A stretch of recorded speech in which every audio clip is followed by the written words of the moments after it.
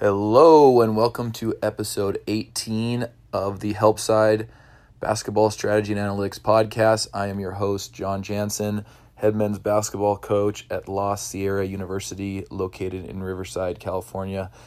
And I wanted to get a podcast out before Thanksgiving so you guys have something to listen to on your trips home or your flights or your long drives to see relatives, maybe something to help you pass the time a little quicker.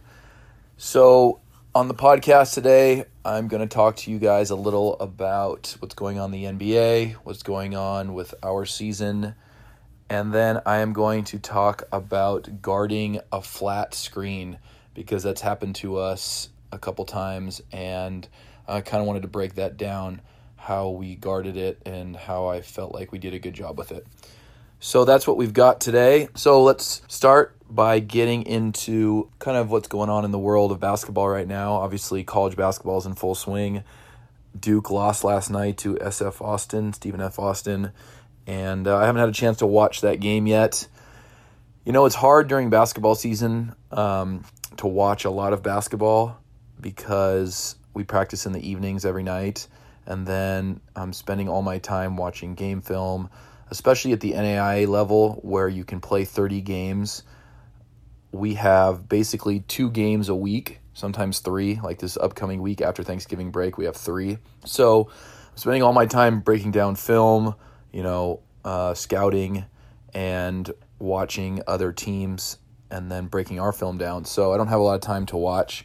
I try to catch Laker games, but I really don't get locked into college basketball as much until later on in the season, kind of when they get into conference play, because I don't feel like it's that important to watch the big name teams beat up on the little guys because it doesn't really teach you anything about them.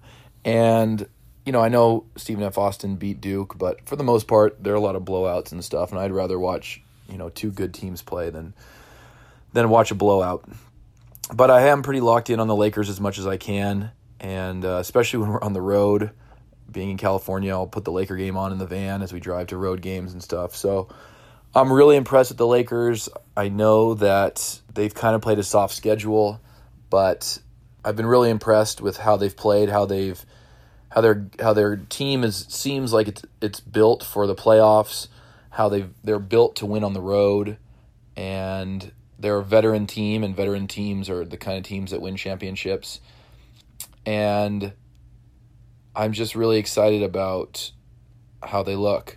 And it all comes down to LeBron and how unselfish he's playing and how much of a facilitator he has become. He's leading the NBA in assists. I think he had 14 last game. They play the Pelicans tonight, so he's probably going to try to get Anthony Davis going early and get him going off so he can kind of stick it to the Pelicans a little bit. And as I got older in my career, and it seems like LeBron's the same way, the only thing you care about is winning. You don't care about your own personal numbers. I'm sure LeBron cares a little bit that he's leading the league in assists because that's a cool stat to have. But he's also averaging 25 a game. And I was the same way later on in my career where you don't need to go out and just show everybody you can score a bunch of points. The whole point is to win the game. And when you can get your teammates involved, especially teammates that aren't as good as you, and you're distributing them and getting them involved and making them better, then they're going to play for you. They're going to come out and defend. They're going to want to play hard every night, and they're going to love playing with you. And I think that's the difference between LeBron in the tailish, end of his career and Kobe at the end of his career, where nobody wanted to come play with the Lakers because the deal was Kobe's going to shoot 30 to 40 times a game, and then whatever you guys do, go ahead. And free agents didn't want to come out here to the Lakers because they didn't want to play second fiddle to a guy who was basically done but wasn't going to let go. And everyone says, oh, mama mentality. It's called ball hog mentality. And LeBron does not have an ounce of that in him. And he knows when the time is needed for him to score, and he knows when the time is needed for him to pass. And it's really simple. I mean, he can get to the rim whenever he wants, And if they stop him, then he dishes to someone who's open. And if it's one-on-one, then he just scores on the guy. And it's pretty simple, and it's working. And I think that it's just a great game plan for him. And then it makes the other guys feel valuable because they're getting the numbers and they're getting the shots and they're being involved in the game. And then that in turn gets them to want to play defense too. And I just love the way the Lakers are built right now, and I love where they're going with this team. And whether or not they win the championship this year, I think they're building something. And I know LeBron's towards the end of his career, but if they can re-sign Anthony Davis, keep all these shooters, LeBron can go for 3, 4, 5 more years of being a facilitator and just kind of easing his way in the scoring, 25, 24, 22, 20, and still get 8 or 9 assists and be a real force for a long time. So it's pretty cool, and I really think the Lakers have a great chance to get to the finals this year. I want to talk also a little bit about my team and kind of my experiences here trying to rebuild this program. We are sitting at 3-6 right now. The team last year won 3 games the entire year, and we got our 3rd win about a week and a half ago. And so we still have 20 or 21 games left. So I think we should be able to get at least one more, but I'm hoping we can get a bunch more. I'd love to get to something like 10 would be great. It's definitely been a bigger challenge than I thought coming in. I'm a defensive-minded coach, and I just always thought, you give me any guys and I'll teach them how to play defense, and we'll be able to hang around and stay in the game with anybody because we can defend, and then we'll figure it out on offense. Well, these guys, I don't know if they weren't taught defense, but it has been really hard trying to get these guys to play defense the way I want the defense to be played. And we've worked on defense minimum of half the practice every day since the beginning of the season, which is mid-September, and here we are late November, and we still are working on the basics. And it's crazy to me because the way these guys were defending, every time a guy is staring at his guy with his back to the ball, I mean, it's crazy. And it's basically like, obviously we're not a low level, but it's basically like teaching a high school JV team how to play defense. And that's fine because they need it, but I just thought we would be further along at this point. And some of our defensive breakdowns are frankly like a little embarrassing. Like, guys will have their back turned and a guy will dribble right down up their back and lay the ball in, and they'll never even have seen him, or just stuff like that where we give up these easy points and you're just like, wow, we're that team. We're that team, that unfundamental team. And it's really frustrating, but we are slowly, taking steps in the right direction. And I'm hoping by the time we get to our conference play a little over a month away that we'll be ready, because I'm laying the fundamentals down every day. And I think next year will be a lot better because we won't have to teach those fundamentals except to, maybe a couple new guys or whatever. But these guys will start to know what's expected of them defensively and how to play defense the right way. And I mean, I'm talking about, we've taken like 2 charges in 9 games. And when someone dribbles down the lane, we get out of the way. And it's like they're scared, or I don't even know. It's embarrassing. And, we've run some drills for taking charges and stuff like that, but it's just something that most people have in them, and that's also a thing that you have to want to do. And the fact that we get out of the way, it's like the guys are scared a little bit, and it's really odd. Anyway, talking about the offense, we're averaging over 20 turnovers a game, and this is another thing that I didn't anticipate would take so long. We literally have to do jump stop practice every single day for the first 10 minutes of practice because these guys go to the rim, jump, and then try to pass the ball or shoot it, and we're committing 3 to 4 offensive fouls every single game. And again, it's embarrassing because these teams are set up so early to take a charge, and our guys still run over them. And we work on it and we work on it, and then we go out in the game and these guys jump pass every single time, and they throw the ball away, they get caught in the air, they commit charges, and it's really tough. And it's just the fact that that's the way they were taught, or lack of teaching the last few years here, and I really have to change the entire thing and try to make it more fundamental.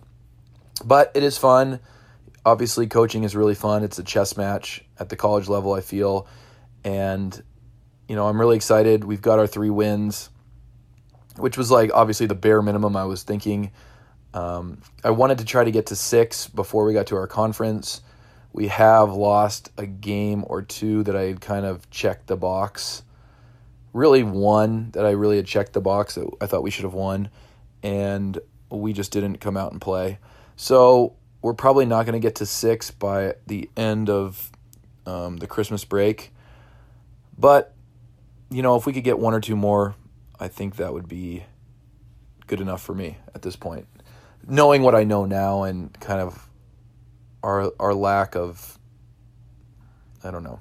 fundamentals. We've also lost 2 players to ineligibility. One guy I talked about last time used all his eligibility at the JC level, and then another guy whom we may get back next semester. If we do, we're going to be really good because he's going to be our best player. He was ineligible coming from another school.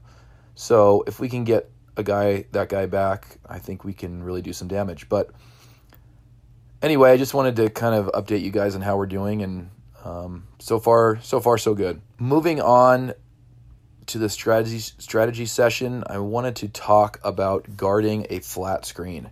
So we played a team called Life Pacific College, and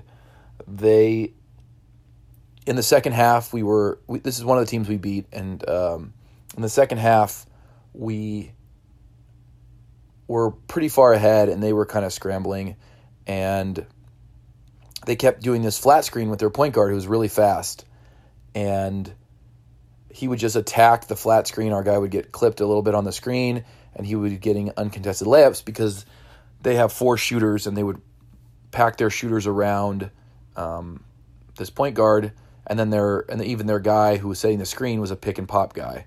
So it became a tough guard, and it's not like we could switch our big guy onto him because he was way too quick. He would get by him.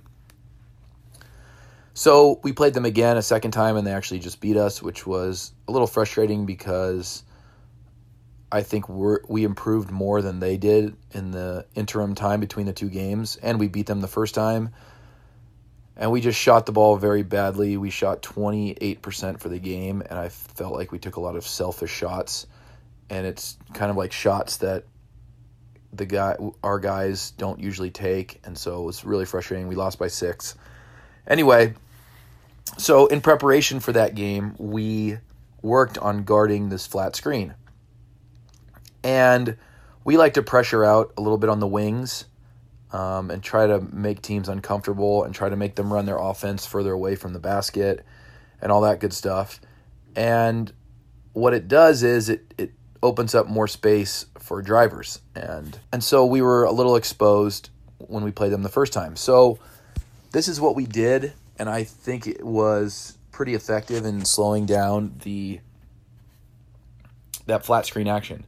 So when they have a flat screen, obviously you have a guy, facing the ball handler, and the ball handler's in the middle of the court up top. The guy sets a flat screen, so he just stands there basically, and the ball handler tries to go downhill fast and attack and get by. And then if you help from the sides or from the baseline helper, then the guy is supposed to pass to the corners and knock down threes. And it's pretty tough to guard. So what we decided to do was, first thing we did 2 things, because number one, he's not a great shooter.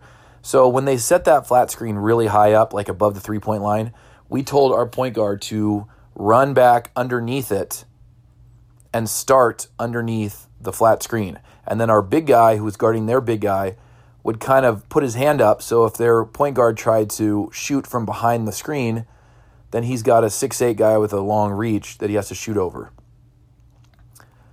And then whichever side he goes, then our point guard, who's standing underneath not only their flat screener, but our defender with his hands up. He just meets him on whichever side he comes out on and tries to stop that drive. And that was pretty effective. But what they started doing was setting that screen lower so that if you go underneath, he's just shooting a normal three. We're not, when they were setting it high, he would have to take almost an NBA three to shoot it over our defender's hand. But what they started doing was setting the screen below the three-point line, so if we're behind it, he can just shoot, a regular college three or a step behind, which is a makeable shot.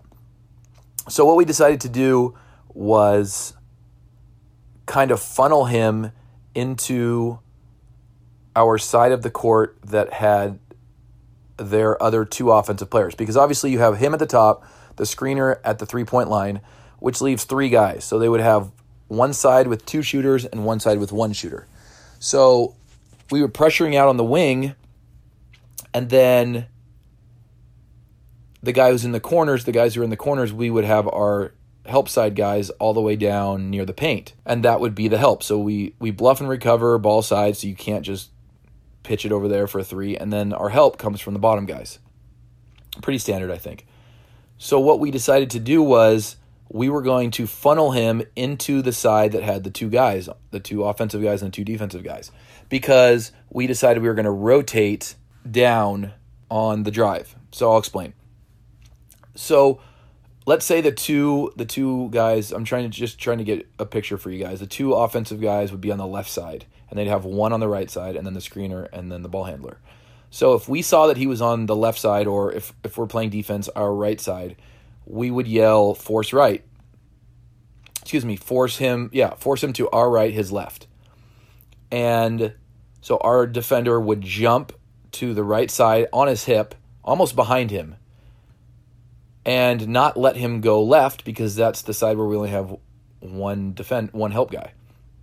So we jump on his hip, force him, and almost trail the screen. Even though the screen's going downhill towards the basket, we're almost trailing that screen. Okay? And if he gets back, this is like a read by our defense. If he gets back, once he's under the screen, then everyone goes back to their guys.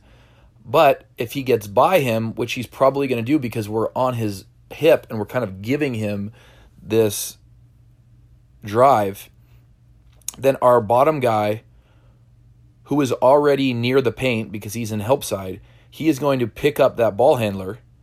The guy who's guarding the guy on the wing is going to rotate immediately to that corner guy, and the guy who's guarding the ball is going to rotate out to that wing guy. And we are doing basically doing a three-person rotation on purpose. And it worked out pretty well. So the guy would drive, we got on his hip, he would kind of use the screen, we were kind of behind him, trailing a little bit. Our bottom guy would step over, pick him up, that guy in the wing, because clearly out of the corner of his eye, he's going to know that our bottom guy is helping, so that he's going to see that corner guy is the guy that's going to be open. But we're anticipating that, and so the guy who's guarding the wing is already on his way down there. And it wasn't to steal the ball, but it's just basically to pick the guy. Obviously, if he could steal, that'd be great. But it's to pick that guy up, and then that trailing guy on the ball just picks up that wing guy. And it worked pretty well, and we actually decided also that bottom guy on the two-man side was basically just going to be our help guy no matter which way he went. So let's say he spun or something and went the other way to the side that only, basically to his right, to the side that they only had one offensive guy and we only had one defensive guy. We told that guy, you're going to bluff and stay home, and that guy that's on the other side with two is going to come all the way across, and we're going to do the same rotation, except for one little thing. So he comes off, let's say that there's two guys on his left, on our defense's right, but he spins on our guy and goes to the right, okay? So now we only have one defender on that side to help. And if that guy comes off and helps, he's going to toss it to the corner for an open three. Well, we decided that bottom guy is going to come all the way across, which is just going across the paint, still pick up the ball handler. That guy now in the far wing is still going to rotate down to that far corner guy, which actually should be an easier rotation because now that guy's further away, the pass is going to take longer to get there, etc. And then our guy guarding the flat screener is now going to just rotate over a couple steps and pick up that wing, and the guy trailing is going to take the flat screener. And we thought this would be easier because it just makes a shorter run for everyone. Instead of that guy who was guarding the ball handler running all the way across the court to the far wing, which he could have done, he just has to rotate a couple steps back up to the top of the key where the shooter is, where the flat screener is, and then the big just rotates a couple steps over. And that's pending a pass, right? Because if they pass it back to the top, if he like jump stops and throws it back to the top, obviously our guy who's guarding the flat screener isn't going to run away from the ball. He's going to stay with him. So basically saying if they threw it over there on the throw, on the pass, that guy's going to rotate over. Our guy guarding the ball screener is going to rotate up. And now we've done a full rotation. Well, not quite full, but 4 out of the 5 guys have now rotated over one spot. And there we have it. And I think moving forward, we're going to continue guarding that way because, first of all, I think it's a good way to guard. But, I mean, it's a kind of a basic way to guard because at this level, you can't help from the balls from one pass away. If you help from one pass away, they're just going to dribble at you. You step over to help, toss it to the guy who's helping is guarding, and bang that three. So I actually liked when it went to the weak side, to the side with one guy, because those passes are across the court are much further, and it gives us more time to get out to that. So I really like that, and I think moving forward we're going to be more effective guarding that. I think the thing that we're struggling with a bit is keeping guys in front of us because we switch a lot. And even those rotations right there, everyone's going to be on someone who's not their guy they started on. And so what happens is guys try to take us off the dribble, and we end up having to play a lot of help because sometimes our bigs get caught on these guards, and then they back up, and they just try to take you one-on-one. And the question is it smarter to switch every screen so guys aren't coming off screens open? Pick and roll is basically ineffective. Completely ineffective. No one can pick and roll us because we switch. You can't turn the corner. I've taught these guys how to jump underneath or roll over the top and guard the roller. So teams literally cannot pick and roll against us, which is great. But sometimes we're getting these bad matchups and we have a couple big guys who are a little slow and, they take them off the dribble or they dribble at them a step and they back up and then they shoot a three in their face. And so the question is it better to try to stay home and have good matchups, but maybe sometimes get beat on pick and roll while you're getting back? Or is it better to switch everything, but occasionally, have teams that will try to take you off the dribble when they get mismatches? And it's not really a post problem. You would think, okay, well, they could take a guy to the post, but we do a pretty good job of fronting when it's a size mismatch and having backside help. So it's really more of the guy taking us off the dribble. So if anyone has any thoughts, please feel free to hit me up on Twitter or Instagram. I'm still working on this website. It's almost finished. It's up, but it's not how I want it yet. And I'm literally paying rent on it every month, which is awful, but that's life. And hopefully we can be more interactive once this website is up and ready. So I'm going to try to get back to you guys right before Christmas. Again, we have a week off, and it'll be nice to have a chance to kind of look back on the first half of the season and have some stuff to talk about. So thanks for listening, and we will see you next time.